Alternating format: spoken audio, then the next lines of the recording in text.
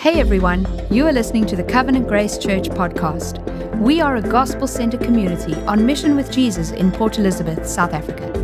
Thank you for joining us as we journey through the book of Exodus. Enjoy the message.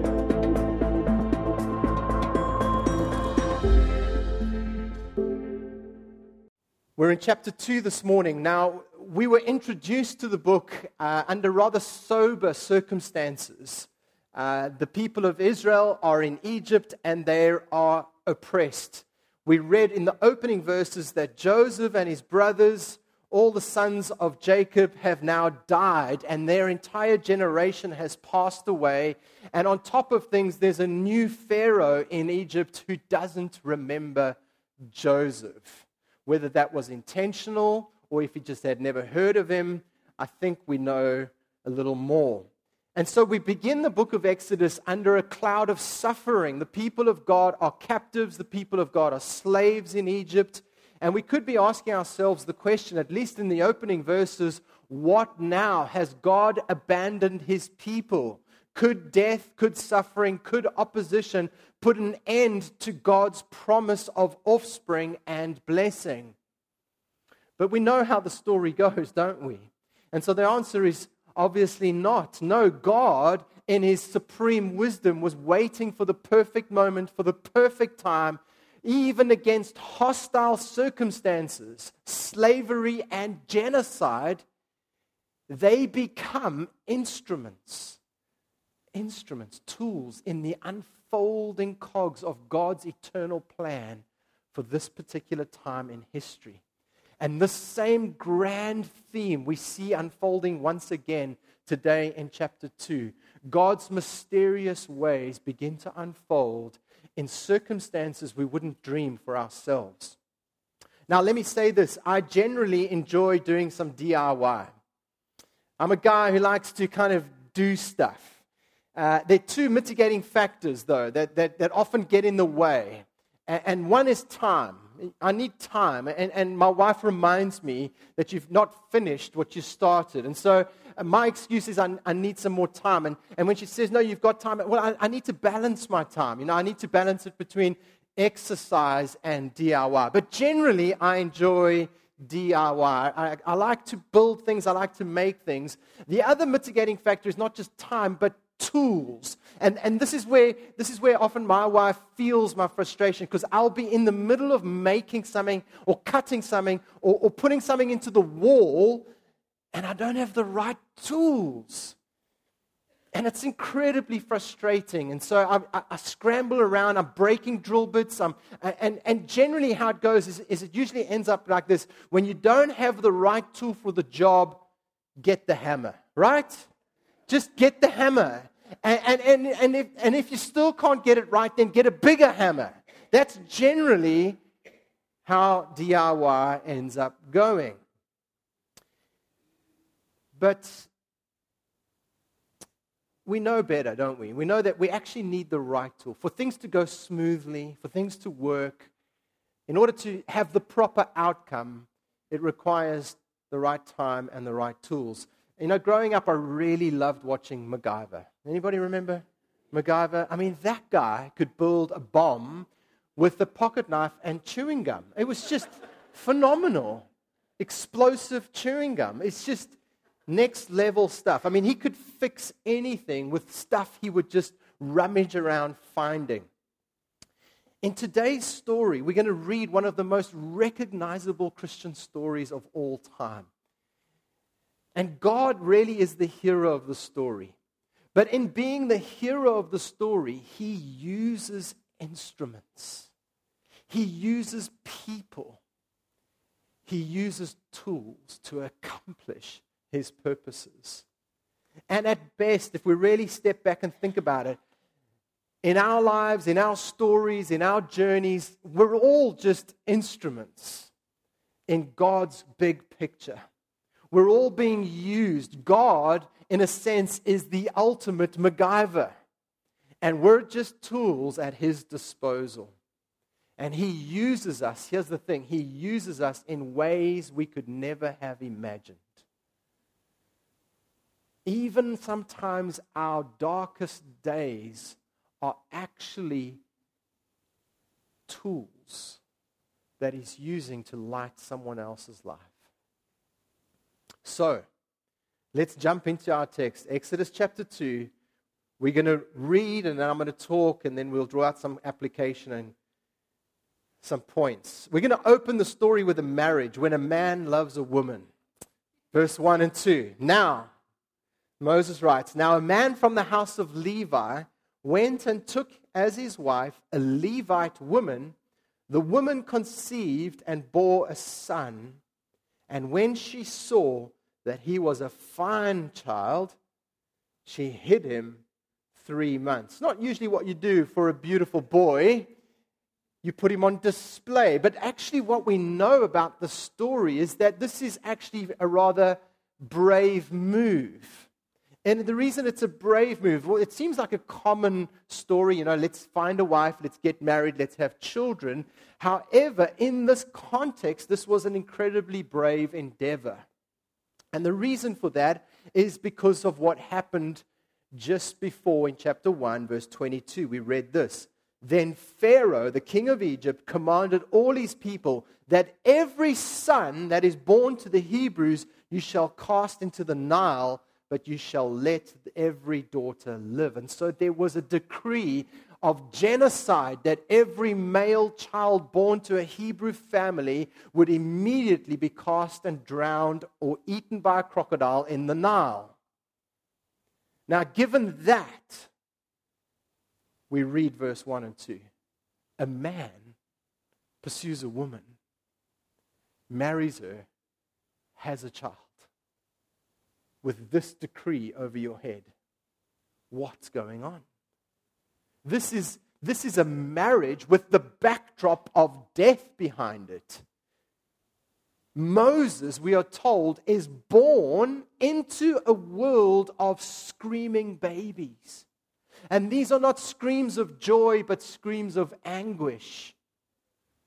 As Egyptian soldiers are ripping young children away from their parents and literally throwing them to the crocodiles or drowning them in the great Nile. We are told here that Moses was born to a Levite family. This is going to become significant as we journey later on through this book. Both of his parents were from the same tribe. We also don't see this in the text, but it's worth mentioning that Moses actually had 2 other siblings already. And so Moses' parents had 2 kids prior to Moses. Miriam was born first, and at this stage of the story, we are told, scholars tell us that Miriam was around 7 years of age, and Aaron, who was about 3, a little boy. So they had a daughter and they had a son, and then thirdly, along came Moses. Now, what we know is that this decree was not out yet, this threat of genocide, and so they would have gladly brought Miriam and Aaron into life and have nurtured him, but now what are we going to do with Moses? And so they hide him. Like any parent would. Hide him. And it's into this cruel darkness that this baby Moses is born. Into this darkness of evil, into this threat of death, God chooses for Moses to be born at this time. What? I mean, come on, God. Why not just choose Aaron or Miriam? At least now they're older. They don't have this threat. Why now? What's up with your timing, God? But when it comes to God, timing and tools get used in different ways. You see, because what's going to happen here is that Moses actually is born at the right time, not according to our understanding. And Moses is born into the right family. And his birth becomes the forerunning for the birth of a whole nation. Listen, every family is unique in its own way. Every family has a unique parent situation. Every family has a unique culture, unique smells, unique this and that. But this was a very unique family scenario. We're told that Moses' mom looked upon him and said that he was a fine child. You could interpret that as saying he was a beautiful boy. But the word here in the Hebrew doesn't necessarily lead us towards thinking he was good looking. What it means is there was something different about him. There was a strange uniqueness. He was beautiful in a different way. In his manner, in his character. Although he was a baby, there was something special about this child. In fact, in the book of Acts, Acts chapter 7, verse 20, we read this, where they're talking about this particular incident, and the text tells us that Moses was beautiful in God's eyes. And so there was something unique. In fact, some of the Jewish scholars, rabbis, used to write of this narrative, and some of their conclusions regarding the beauty of Moses was that they said this. They said that Moses must have been born circumcised. It was such a big and important thing for them. And so Moses' mom decides to do everything she can to hide him. And she hides him. She manages to do it for 3 months. But let's read on. The next point is mini ark. Moses is hidden. Verse 3. When she could hide him no longer, she took for him a basket made of bulrushes and daubed it with bitumen and pitch. She put the child in it and placed it among the reeds by the riverbank. And his sister, Miriam, stood at a distance to know what would be done to him. Well, Mo's mom has been doing everything she can, but realistically, he's now getting big, right? It's difficult to hide a bigger, bustling, beautiful boy, and his cries are getting louder, and his needs are getting more, and it's getting harder and harder to hide him.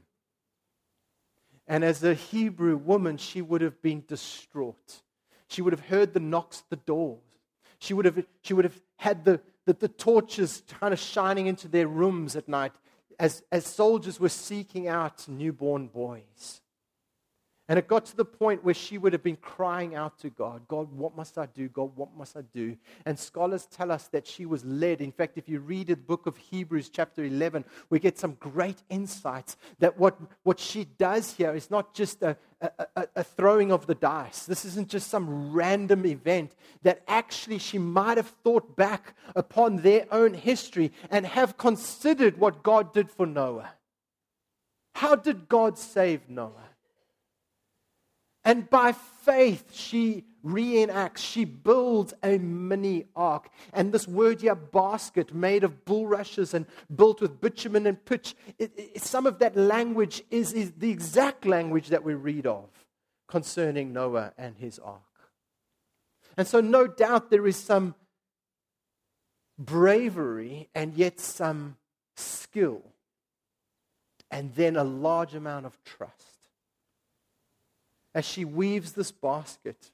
And I think there must have been floods of tears, to the point where eventually she places her boy into this little ark. Big Mo in a mini ark. And sometimes we have the wrong idea. We kind of picture her going down to this rushing mighty river, and she releases the boy and off he goes. But no, she actually puts him amongst the reeds. And by faith, she releases him into the mouth of the enemy, hoping beyond hope that God would save. So did she do this in faith? Well, I think in hindsight, we can all say, yes, she did this in faith. What a move of faith, what an act of faith. But I think in the moment, it was a radical step of hope, which isn't far from faith. And additionally, as she walks away, what does she do? She stations Miriam. She says, Miriam, I want you just to hide over here, and I want you to watch. Just let me know what happens. Let's move on as the story moves on. Lost property. Look who finds Moses. Verse 5. Now, the daughter of Pharaoh came down to bathe at the river. Gosh, if it could, you can imagine Miriam. Of all people, Lord, the daughter of Pharaoh. Come on. She must have been thinking, no, please, go bath somewhere else. The daughter of Pharaoh came down to bathe at the river. While her young woman walked beside the river, she saw the basket among the reeds and sent her servant woman, and she drowned it. Is that what it says? No. She took it. When she opened it, she saw the child, and behold, the baby was crying. She took his life. Is that what it says? No, she took pity. She took pity on him and said, this is one of the Hebrews' children. Then his sister, suddenly, she's not doing what I thought she would do. The daughter of Pharaoh, this heartless king who has ordered young children, young boys to be killed mercilessly, she's not like her dad. She's not heartless, she has heart. God is at work here. Then his sister Miriam said to Pharaoh's daughter, so suddenly she appears.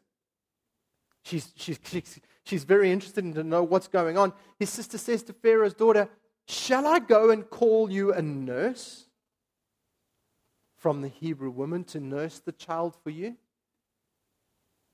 And Pharaoh's daughter said to her, go. So the girl went and called the child's mother.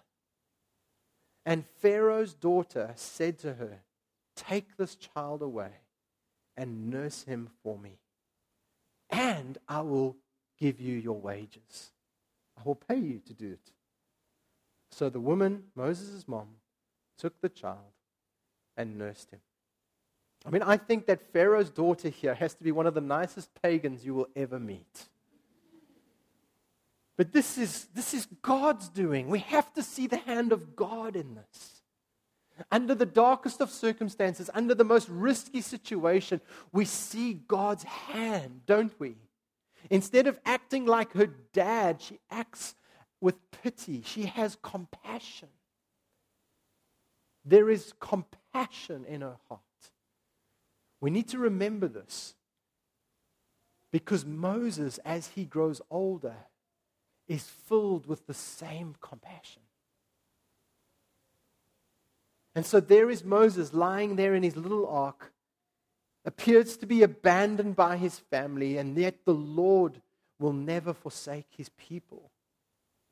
I think what we need to know here is that God is moving. God moves in mysterious ways, his wonders to perform, his footsteps in the sea, and he rides upon the storm.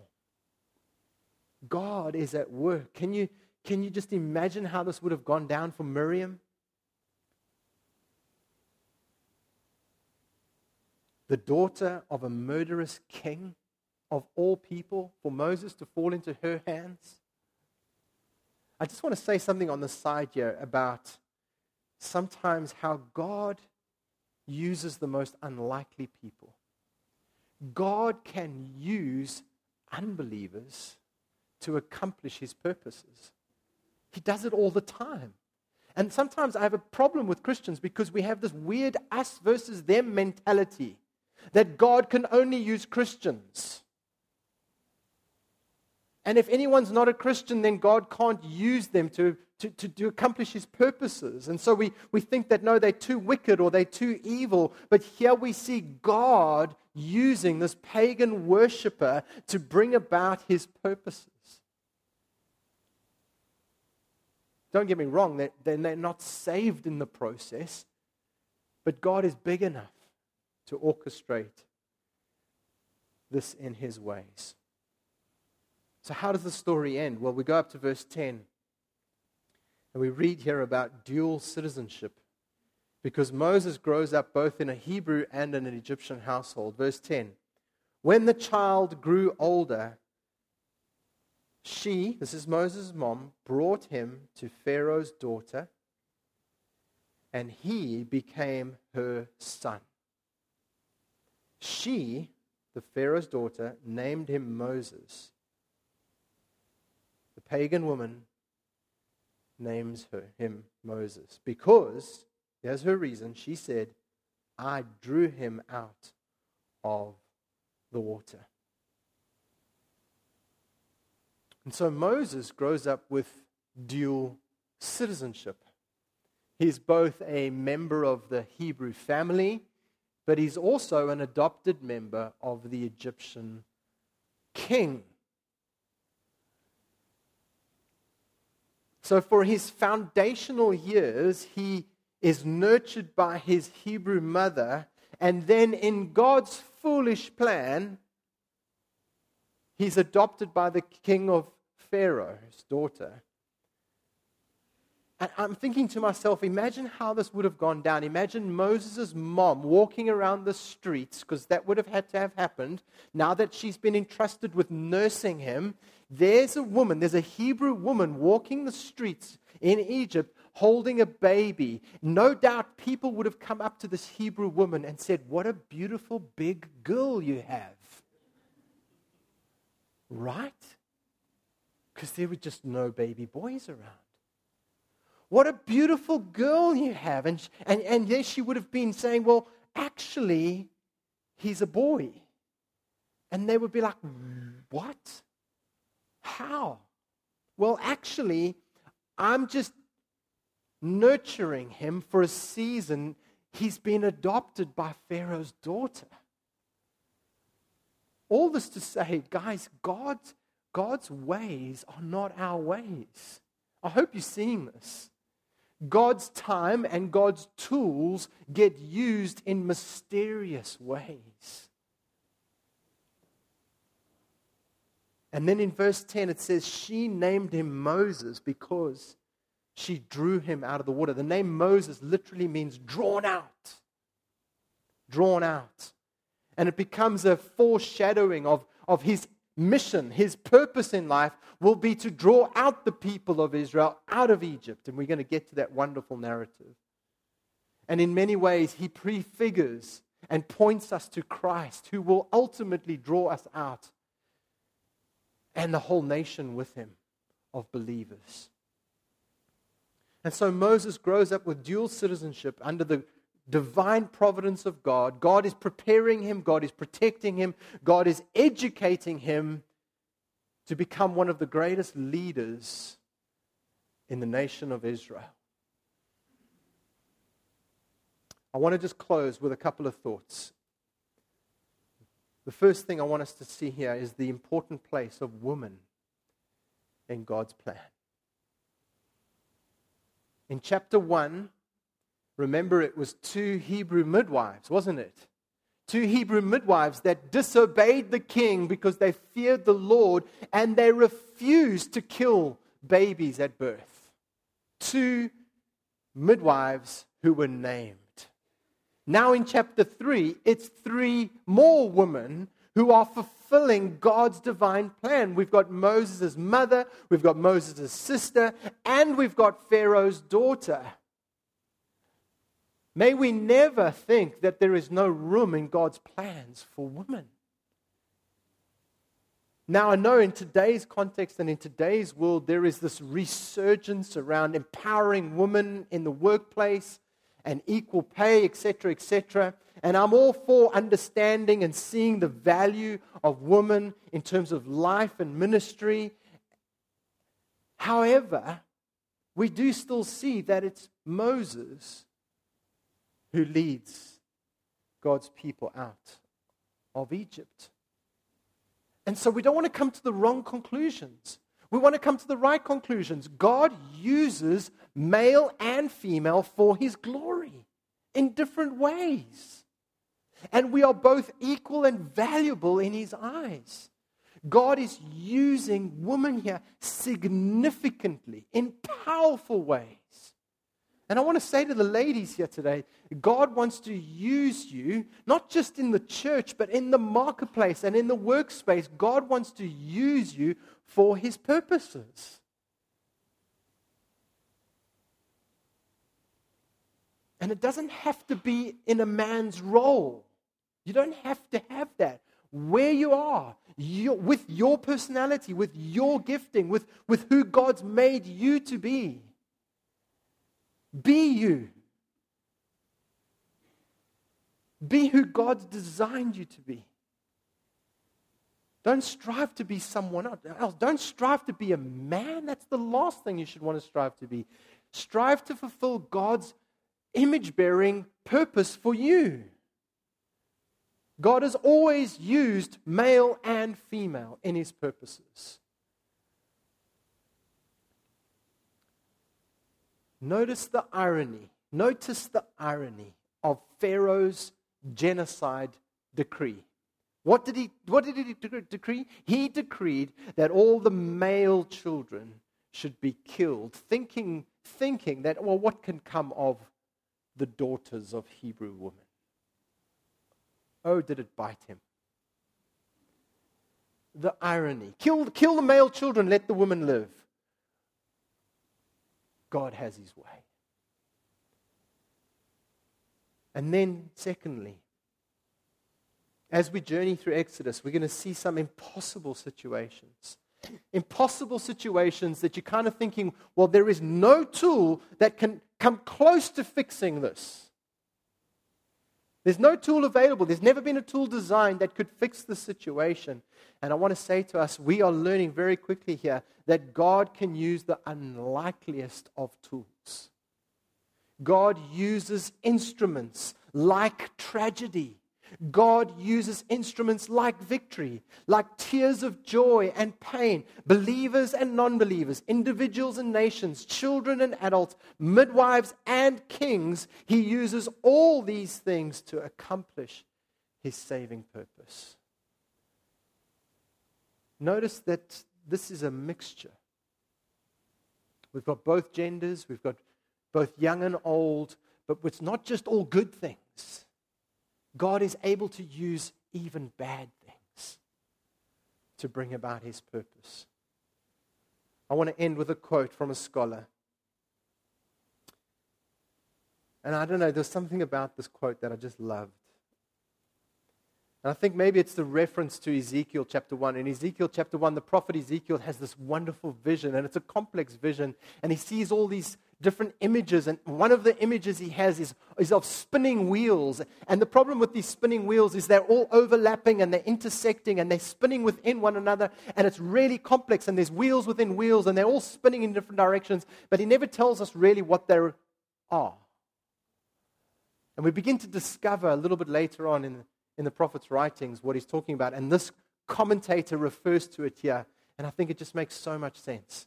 He says this, he says, there are wheels within wheels in the government of God, meaning God's rule. There are wheels within wheels. He makes use of an endless variety of agencies in the accomplishment of His unsearchable designs. The pharaohs, the famine, the midwives, the Pharaoh's daughter, the bulrushes in the Nile, etc., are all at His sovereign disposal. And all are made instrumental in the development of His stupendous counsels.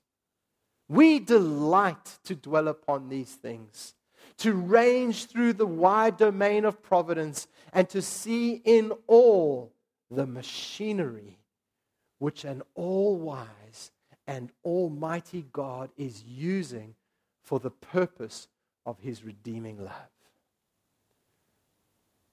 That's the God we serve. He's all-wise and almighty. I want to say this. We can entrust our lives into the basket of His care. There's that weird saying about being a basket case. Hey? If God is who He says He is, and He is who He says He is, then I'm saying I'm a basket case. I need him. God, you've got wheels within wheels. And I'm going to entrust my whole life to you.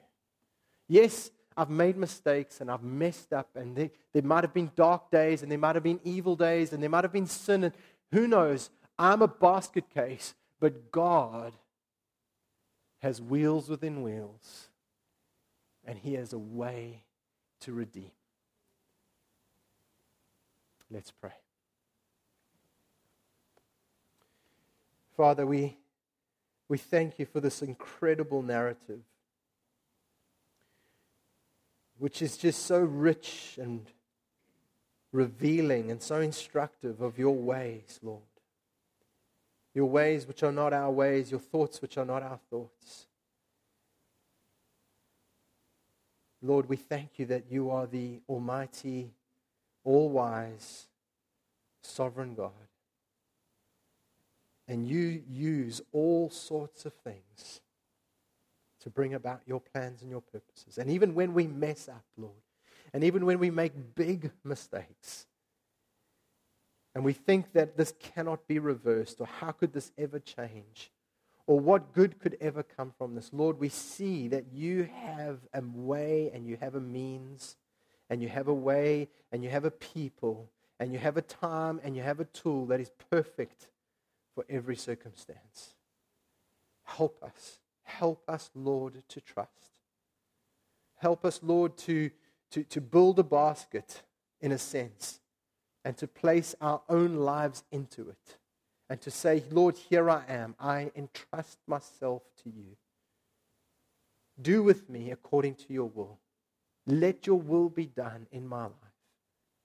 Shape me, mold me, try me, test me. But one thing I know is you'll never forsake me. Nothing can separate me.